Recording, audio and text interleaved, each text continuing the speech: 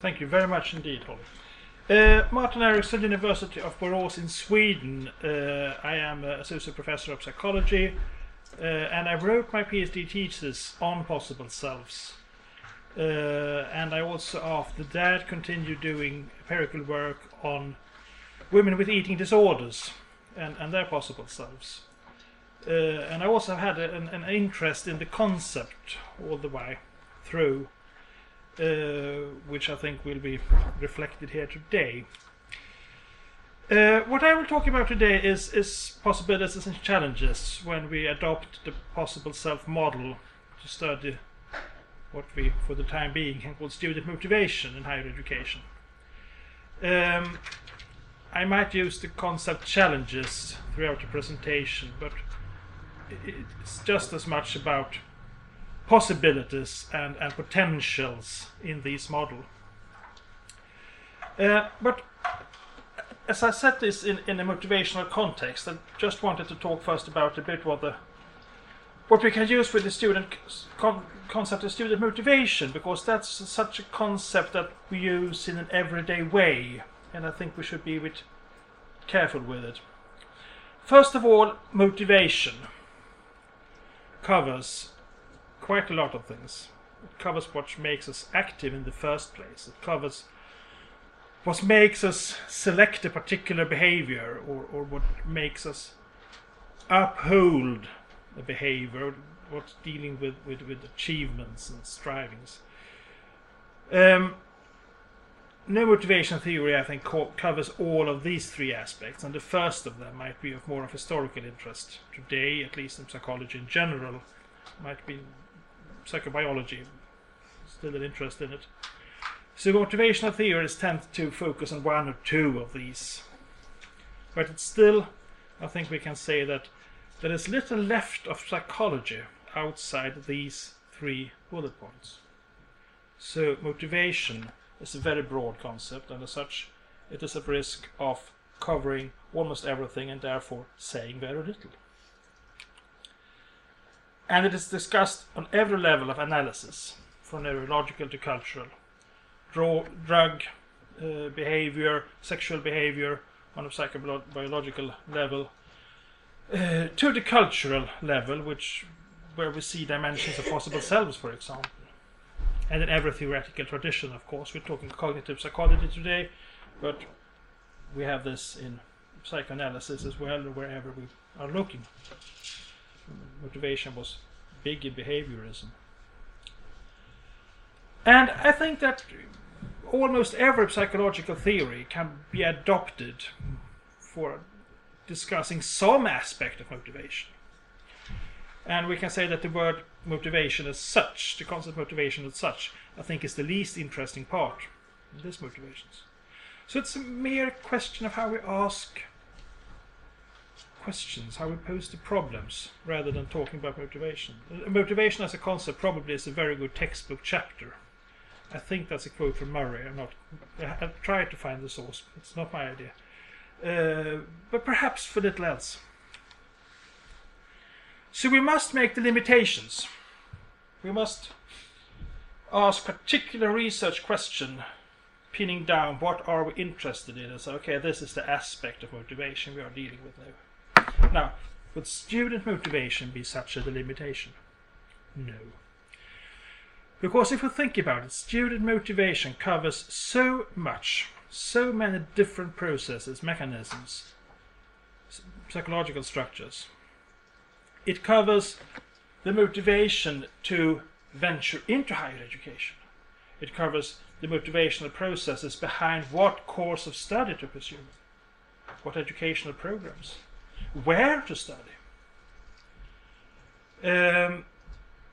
Matters of persistence, resilience, going through the actual student study program when engaged in it. And those are still only the long-term motivational processes. We have the everyday motivational processes, the motivation to actually speak in class, to go into an advanced theoretical model, to study perhaps in a foreign language, which is, from a Swedish perspective, almost every course have English textbooks, because there isn't much interesting written in Sweden. So there are so many different motivational processes shifting focus over a number of years, so that student motivation as a concept is perhaps even less useful than motivation as such. Well, I think it can be a good heading for a book chapter, and that's hopefully what we will have in the book that we eventually will come up with. So I think that also sets the context when I talk about possible selves in student motivation, that we must not forget the complexity of the psychological processes dealt with here.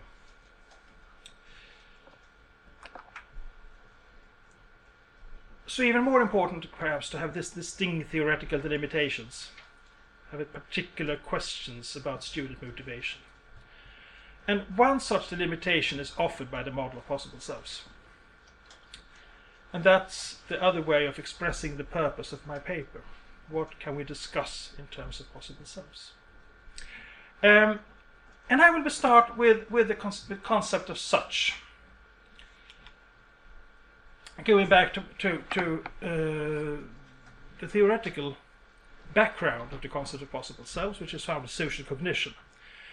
And in the tradition of social cognition, which is rather experimental, part of cognitive psychology, the cognitive processes about cognitive structures dealing with social phenomena.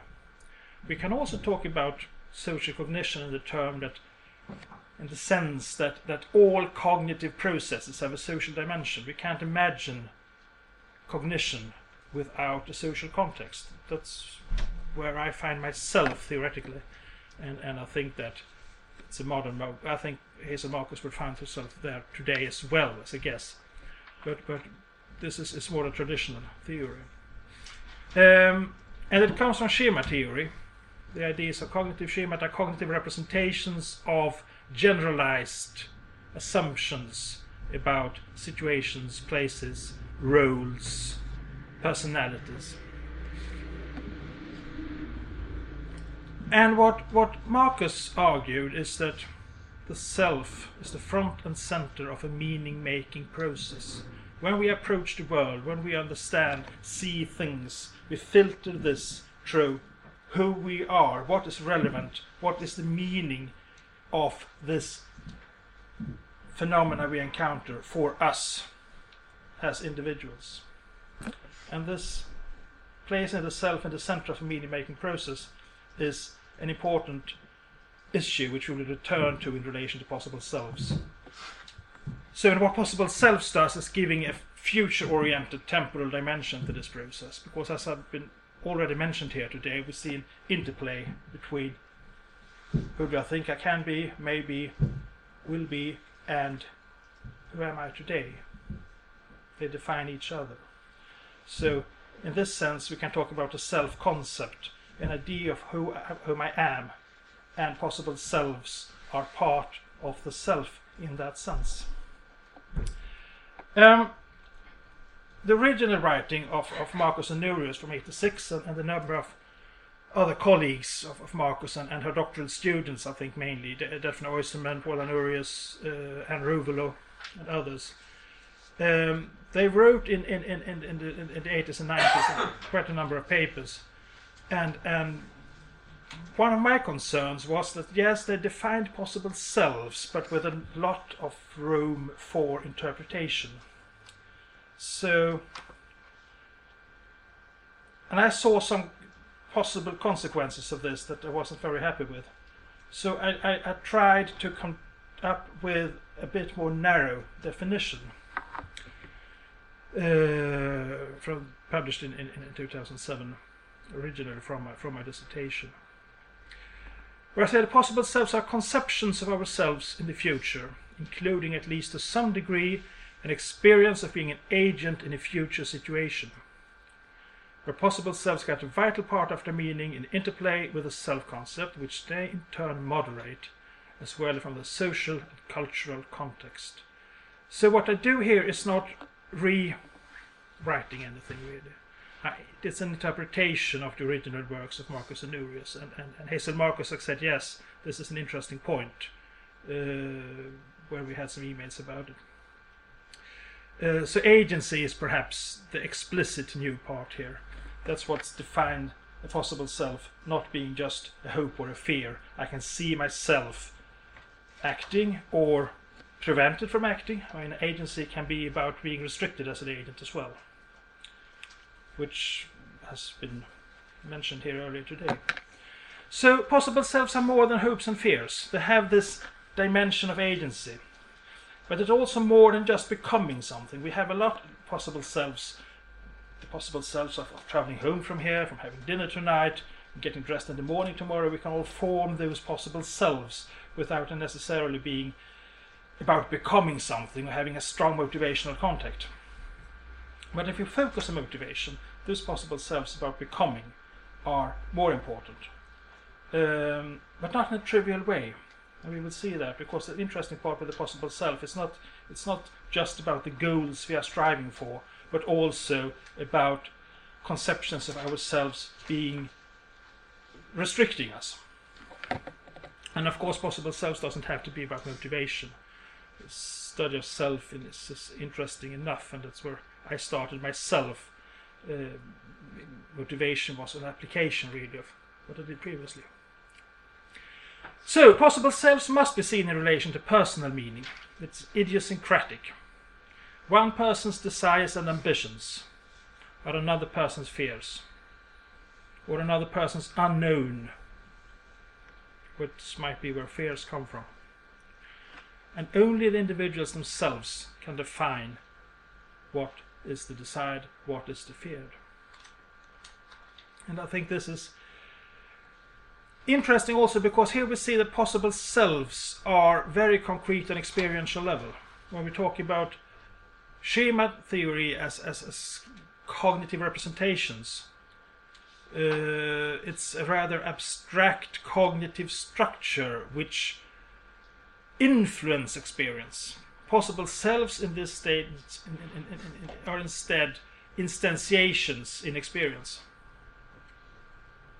and therefore about experienced meaning, which I think is a very interesting aspect of them in cognitive being part of cognitive psychology, because cognitive psychology doesn't deal much with meaning. It might have the ambition to do so from the outset if we read, for example, Jerome Broner, but it didn't take that way. The possible self is an exception, which also think it's a reason for why it's an enduring concept, for instance, for sociologists. We should not only talk about the end states of possible selves, those situational contents. If we want to discuss this in terms of motivation, we can see at least 4 dimensions important to relation to motivation.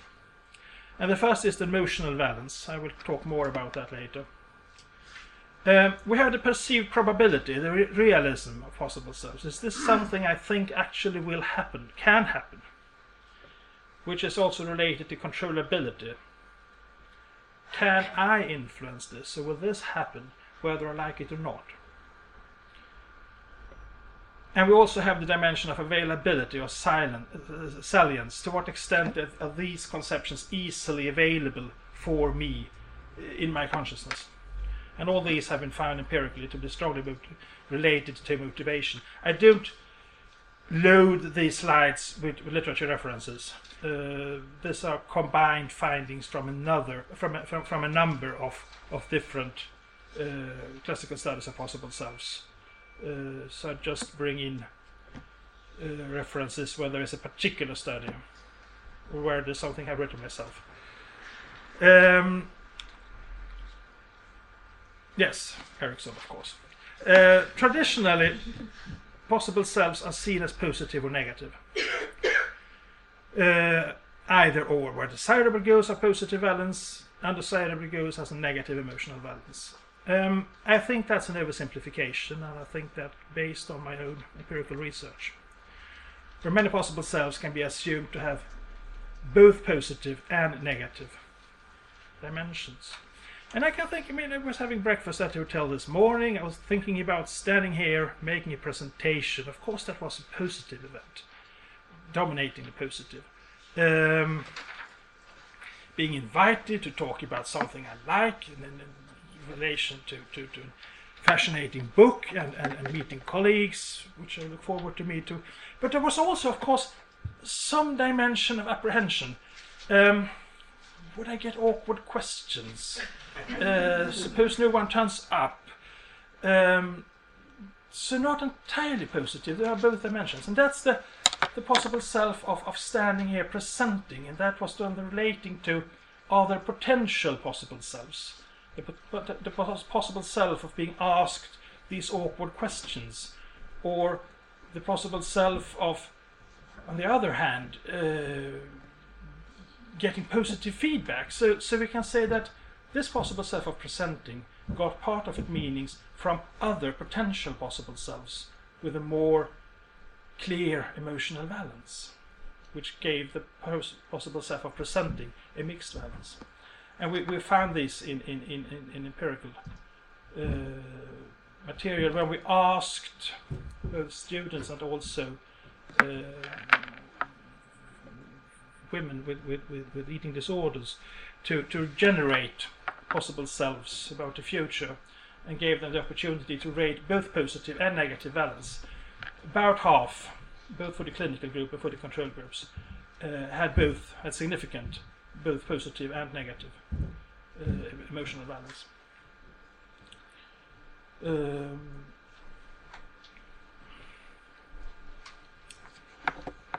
Including for female with anorexia, the possible self of getting cured.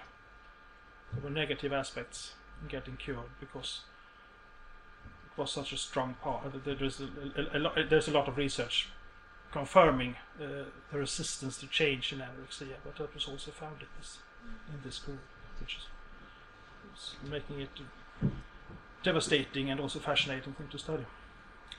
So, there we have the basics of possible selves. And I will, from this background, set out to discuss a number of dimensions where we can discuss student motivations, as such, if such can be found, to be studied with help of possible selves.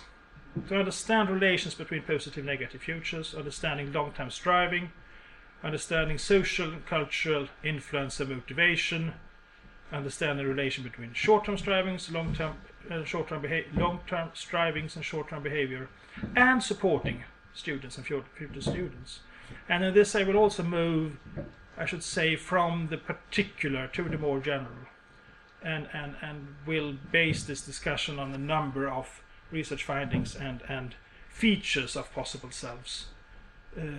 So this will also be going deeper into the theory of possible selves. So we start with the relation between positive and negative futures. The theory of possible selves cover more than most motivational theories, because there is so much in this model that also talks about the working of the negative futures, the constrictions, which makes it a very rich model compared to other cognitive models of motivation, because other cognitive models of motivation are usually about perceived goals, incentives, that is the alluring power of representations. But here we see a much more complex dimension, and that was of course part of the original discussion of possible selves of Marcus and Nurius. They saw the connection between motivation and possible selves from the outset. It's not one of those theories that have been brought into motivation discussions later, like Rotter's locus of control, for example, which was a personality theory from the beginning of motivational theory. So, possible selves covers much more than just the side goals. It covers not only. We can see, for example, a situation where a person with only negative selves in a particular domain, which will lead to inactivity. a lack of motivation. We can see that negative possible selves in the domain will make the individual feel more controlled by outside forces in that domain. And I mentioned Rotter's locus of control, which is about external control, internal control. Rotter saw these as a more global dimension, with possible selves place it more in a domain perspective, because and that's an interesting point. I think we should keep in mind with possible selves. They are domain specific to quite a high degree. And we also have, and this is really in line with a lot of research on emotional effects on cognition, that negative information promotes more negative information and blocks out positive information. So if we have a lot of negative information in our possible selves, negative expectations, that will make other negative expectations more available. One of the interesting findings of possible selves, one of the main findings setting the scene, is what Oyserman and her colleagues called balanced possible selves. A study of youth delinquency is the English word, I think, yes. Where she find that positive possible selves, to be really motivating, to have full motivational power, they need to be balanced by a negative possible self in the same domain. A negative possible self that was seen as realistic, but not as probable as the positive. And where the individual felt that, yes, I can control this, if I can strive for this, if I strive for this positive possible self, I can avoid this negative, and it feels realistic for me to do that.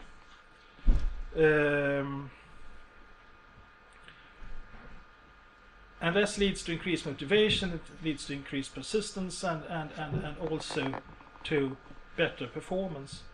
And I think when we talk about eventually how to support students, this is one of the key issues. Can we help them create balanced possible selves?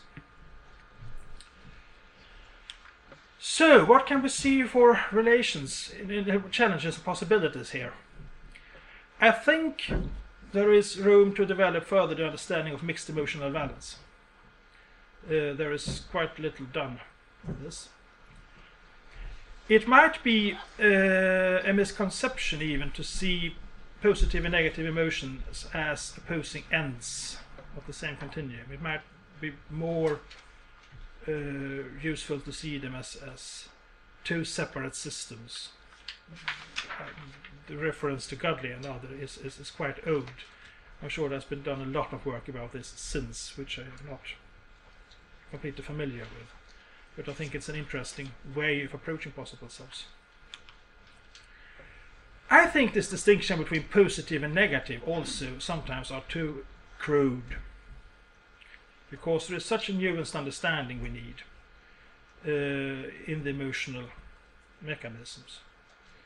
In particular, when we talk about the complexity of student motivation.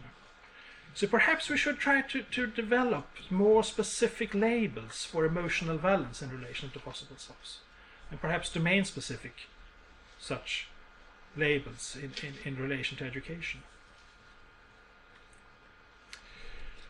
So, next theme, that's to understand the long-term strivings. And here, Cantor et al., from the same year as the original possible selves paper, made a distinction between life tasks and possible selves. And I think that's an important distinction, because life tasks are the things that we are working on at a particular period in life. Becoming a parent, getting an education, doing a career, making a home. And these life tasks get their personal meaning for the individual through the possible selves relating to them. So what possible selves are evoked in relation to a life task? That's what connects the long-term life tasks with the particular possible selves. So life tasks, that's through the possible selves that the life tasks get their motivational functions. And also the possible selves we have, the way we see each other in the future, makes the life tasks appear positive or negative. The ideas I have about what would it mean to go to university, how do I see myself at university, will most likely determine, is this a life task that is interesting to me? And here we have the meaning-making process that Marcus talked, that I mentioned initially. The front and center of the meaning-making process, the self making us understand the way around us, including our possibilities.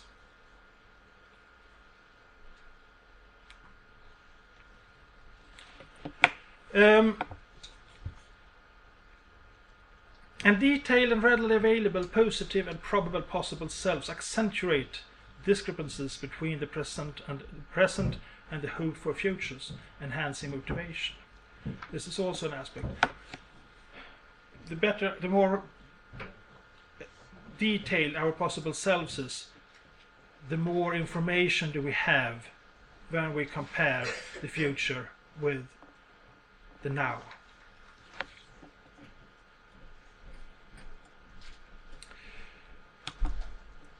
What I think is an important challenge here, and I am the first one to see these problems in my own data, in my own research, that is, to what extent can we actually distinguish possible selves in our data, and to what extent are we talking about life tasks?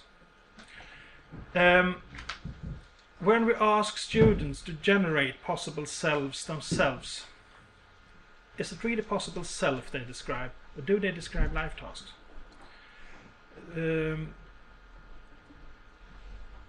It's a matter of giving the right instructions. It's a matter of making our participants understanding the kind of conceptions we're after. And when I look at the data I have with self-generated conceptions of the future, I can say, okay, yes, there must be possible selves associated with this, but this text, this probably describes the life task, not the possible selves. And there are similar problems when we generate lists of possible selves. So mentioned Marcus Aurelius' Venturi. First of all, do we make them specific enough to actually be possible selves? On the other hand, are they so specific that people do not actually feel they're being possible selves because their possible self is a bit in the same domain but framed differently?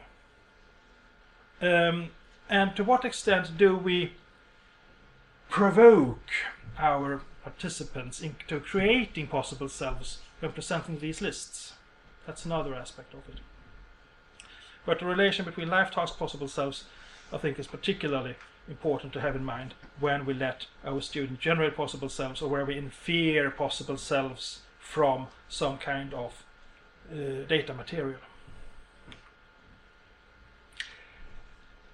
One of the interesting parts of the possible self theory is the social and cultural influence, where possible selves are shaped in social interaction with others, peers, parents, teachers. And in these interactions, the validity of the possible selves are confirmed or undermined. So it's part of the interpretation, the own interpretation of the self shaping them. A word from Marcus wrote, to foster personal growth, possible selves need to be expressed. They gain confirmation or validation when the person take some action or make some statement to the world. So it's a very social process. And this also makes possible selves vulnerable, because being dreams and aspirations, they are less established than the here and now self. So an attack on possible selves that are important, that really define who we want to be, can be very provocative, and perhaps for someone in the process of selecting a course really influential.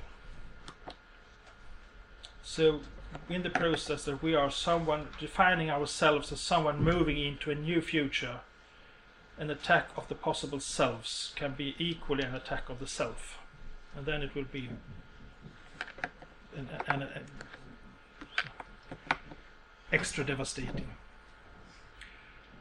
Fear of criticism, fear of commitment can, on the other hand, therefore also be a reason to hold back possible selves from exposure.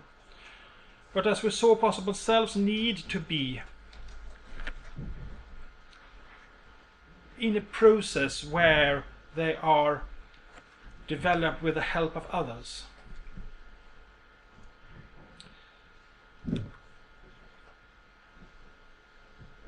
Possible selves also provide, and this is interesting, they provide a future social context. We have the social context of today, where we shape our possible selves. But in the experience of a possible self, in this end state, this situational context, there is also future social context. And this also adds to the meaning of possible selves. Marcus Aurelius suggested that this could be a particular kind of possible selves, what are labeled contextual possible selves.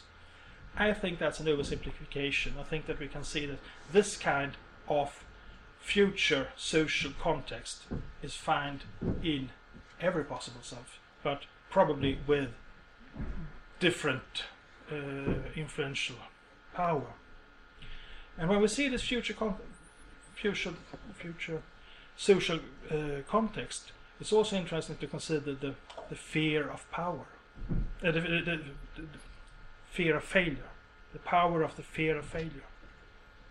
To see oneself failure in the future in the eyes of those in the future social context.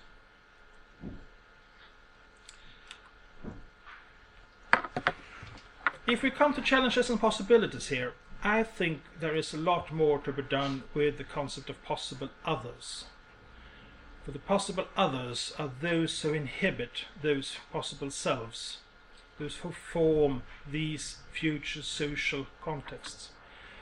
The concept possible others have been used in the literature in relation to possible selves. So with the concept of possible selves invite the concept of possible futures, possible others. But I think much more can be done about it. I think it's the expected actions and attitudes of those future persons. It could be new acquaintances. It could be those who they bring with them from today. Are those persons there in the possible selves? What are they doing? What are they saying? How are they reacting? Or isn't they there? Is there something missing in the possible self when some significant persons are missing? What happens to a possible self if we introduce new others? If we talk in terms of supporting students. I think this is really a fascinating dimension, where I think we can see actually the effects of cultural structures also. Who is there taking part in this future, who is not.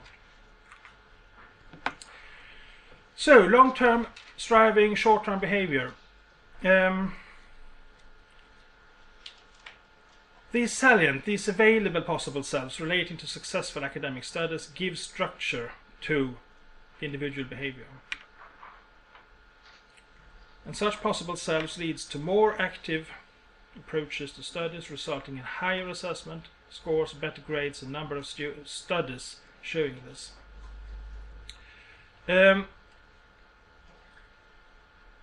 Marcus Aurelius saw possible selves to offer opportunities.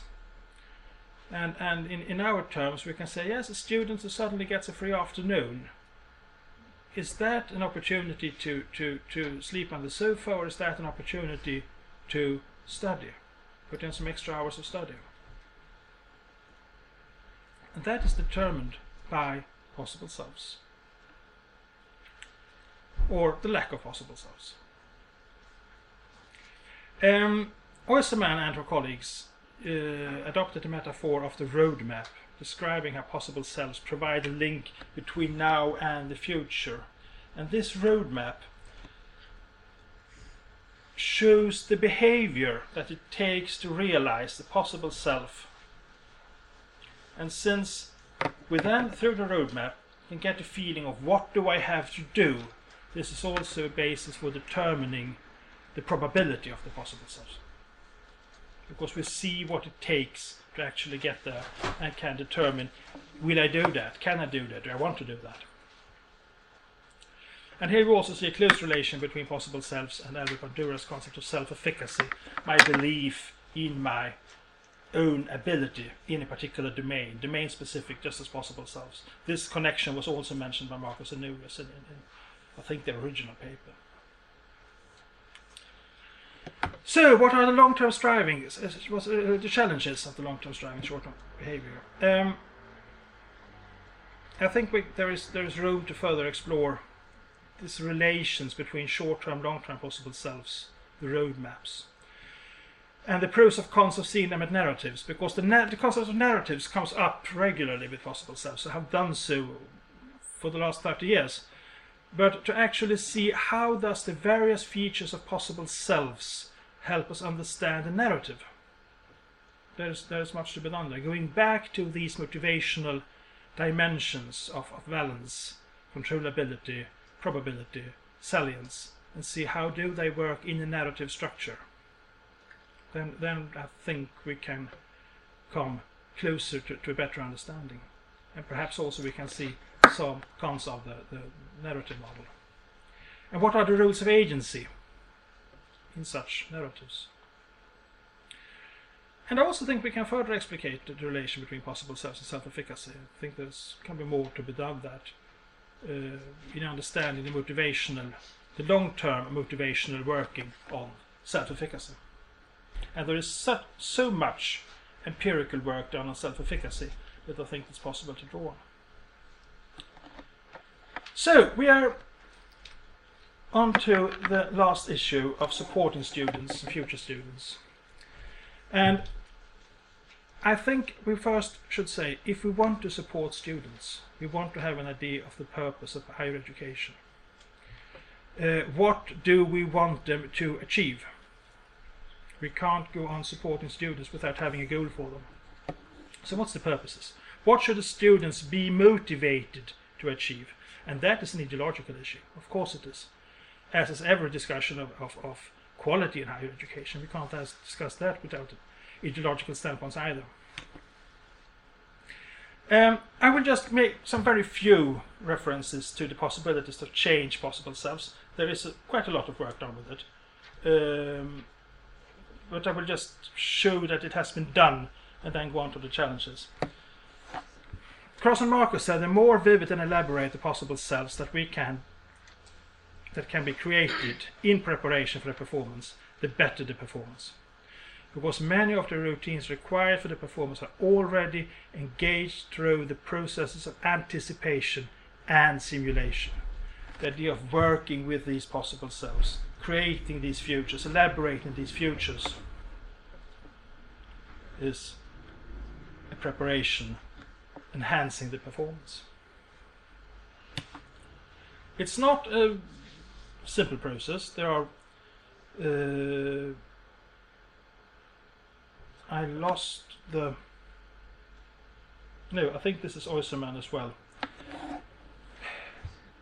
We can have a lot of ideas about future, positive future, trying to impose them on our youth in high school or even earlier. I think there was a British study quite recently that said that if we wanted the students to have clear goals of higher education, that have to be established in them before their teens.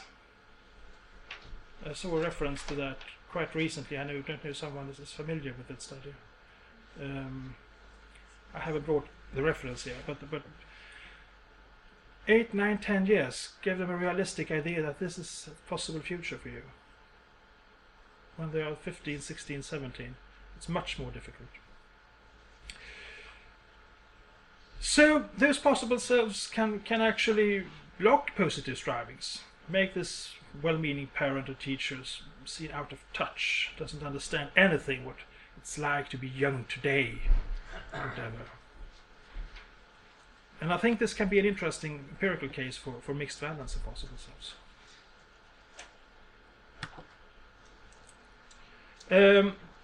Osman et al. Had a very interesting study where they had used creating and elaborating academic possible selves in group discussions. And they engaged also adults in this community. And where the adults in the community supported the youth to understand how they viewed their possible futures. And the youth trained to obtain support from the adults in this process. I don't have a year, I think it's 2004. I will come up with that if someone's interesting. So, supporting students and future students. Prospective students need possible selves also about being admitted to university, not about students and graduation. I think it's an interesting finding. It's the wholeness we must support. And if we're talking about widening participation, students need to have possible selves about keeping contact with their own background. Being part of their own self, not just creating some new person out of others' standards. It's about creating standards with a relating back to their own background. So, possibilities and challenges. I think it is interesting to think in terms of supporting, developing possible selves relating to a wide set of purposes of higher education. There is a tendency, at least in Sweden, to talk about employability or the future career. The purpose of higher education goes further than that. We can talk about the European standards and guidelines of quality in higher education. I was in a workshop in Vienna last week on that, where personal development and active citizenship is just as important as employability. And perhaps in these days, some might say that the active citizenship might be even more important. Being in England today, of course, Newman's cultivation of mind, which I think is what we today, to a large degree, talk about in terms of critical thinking. That's my interpretation of it anyway. And of course we have to understand what are the modern students' views of the purposes of higher education. How can we relate to that? I think a challenge is to support by linking possible selves in different domains. Career, university, life before university, see these keeping together. And perhaps in this sense also promoting a feeling of agency. Summarizing this, I should say supporting the development of possible selves relating to curiosity, relating to openness for new ideas. Supporting the development of possible selves that can help students to leave their comfort zones. Then we can say what are the comfort zones and who are supposed to leave them. Well, that's also an ideological matter. But I think still it's an interesting way of looking at possible self-supporting students. And perhaps we should support the development of possible selves and academic staff in relation to responsibility, students' responsibility. And perhaps even try some reflexivity in relation to our own possible selves, where students are possible others. Thank you.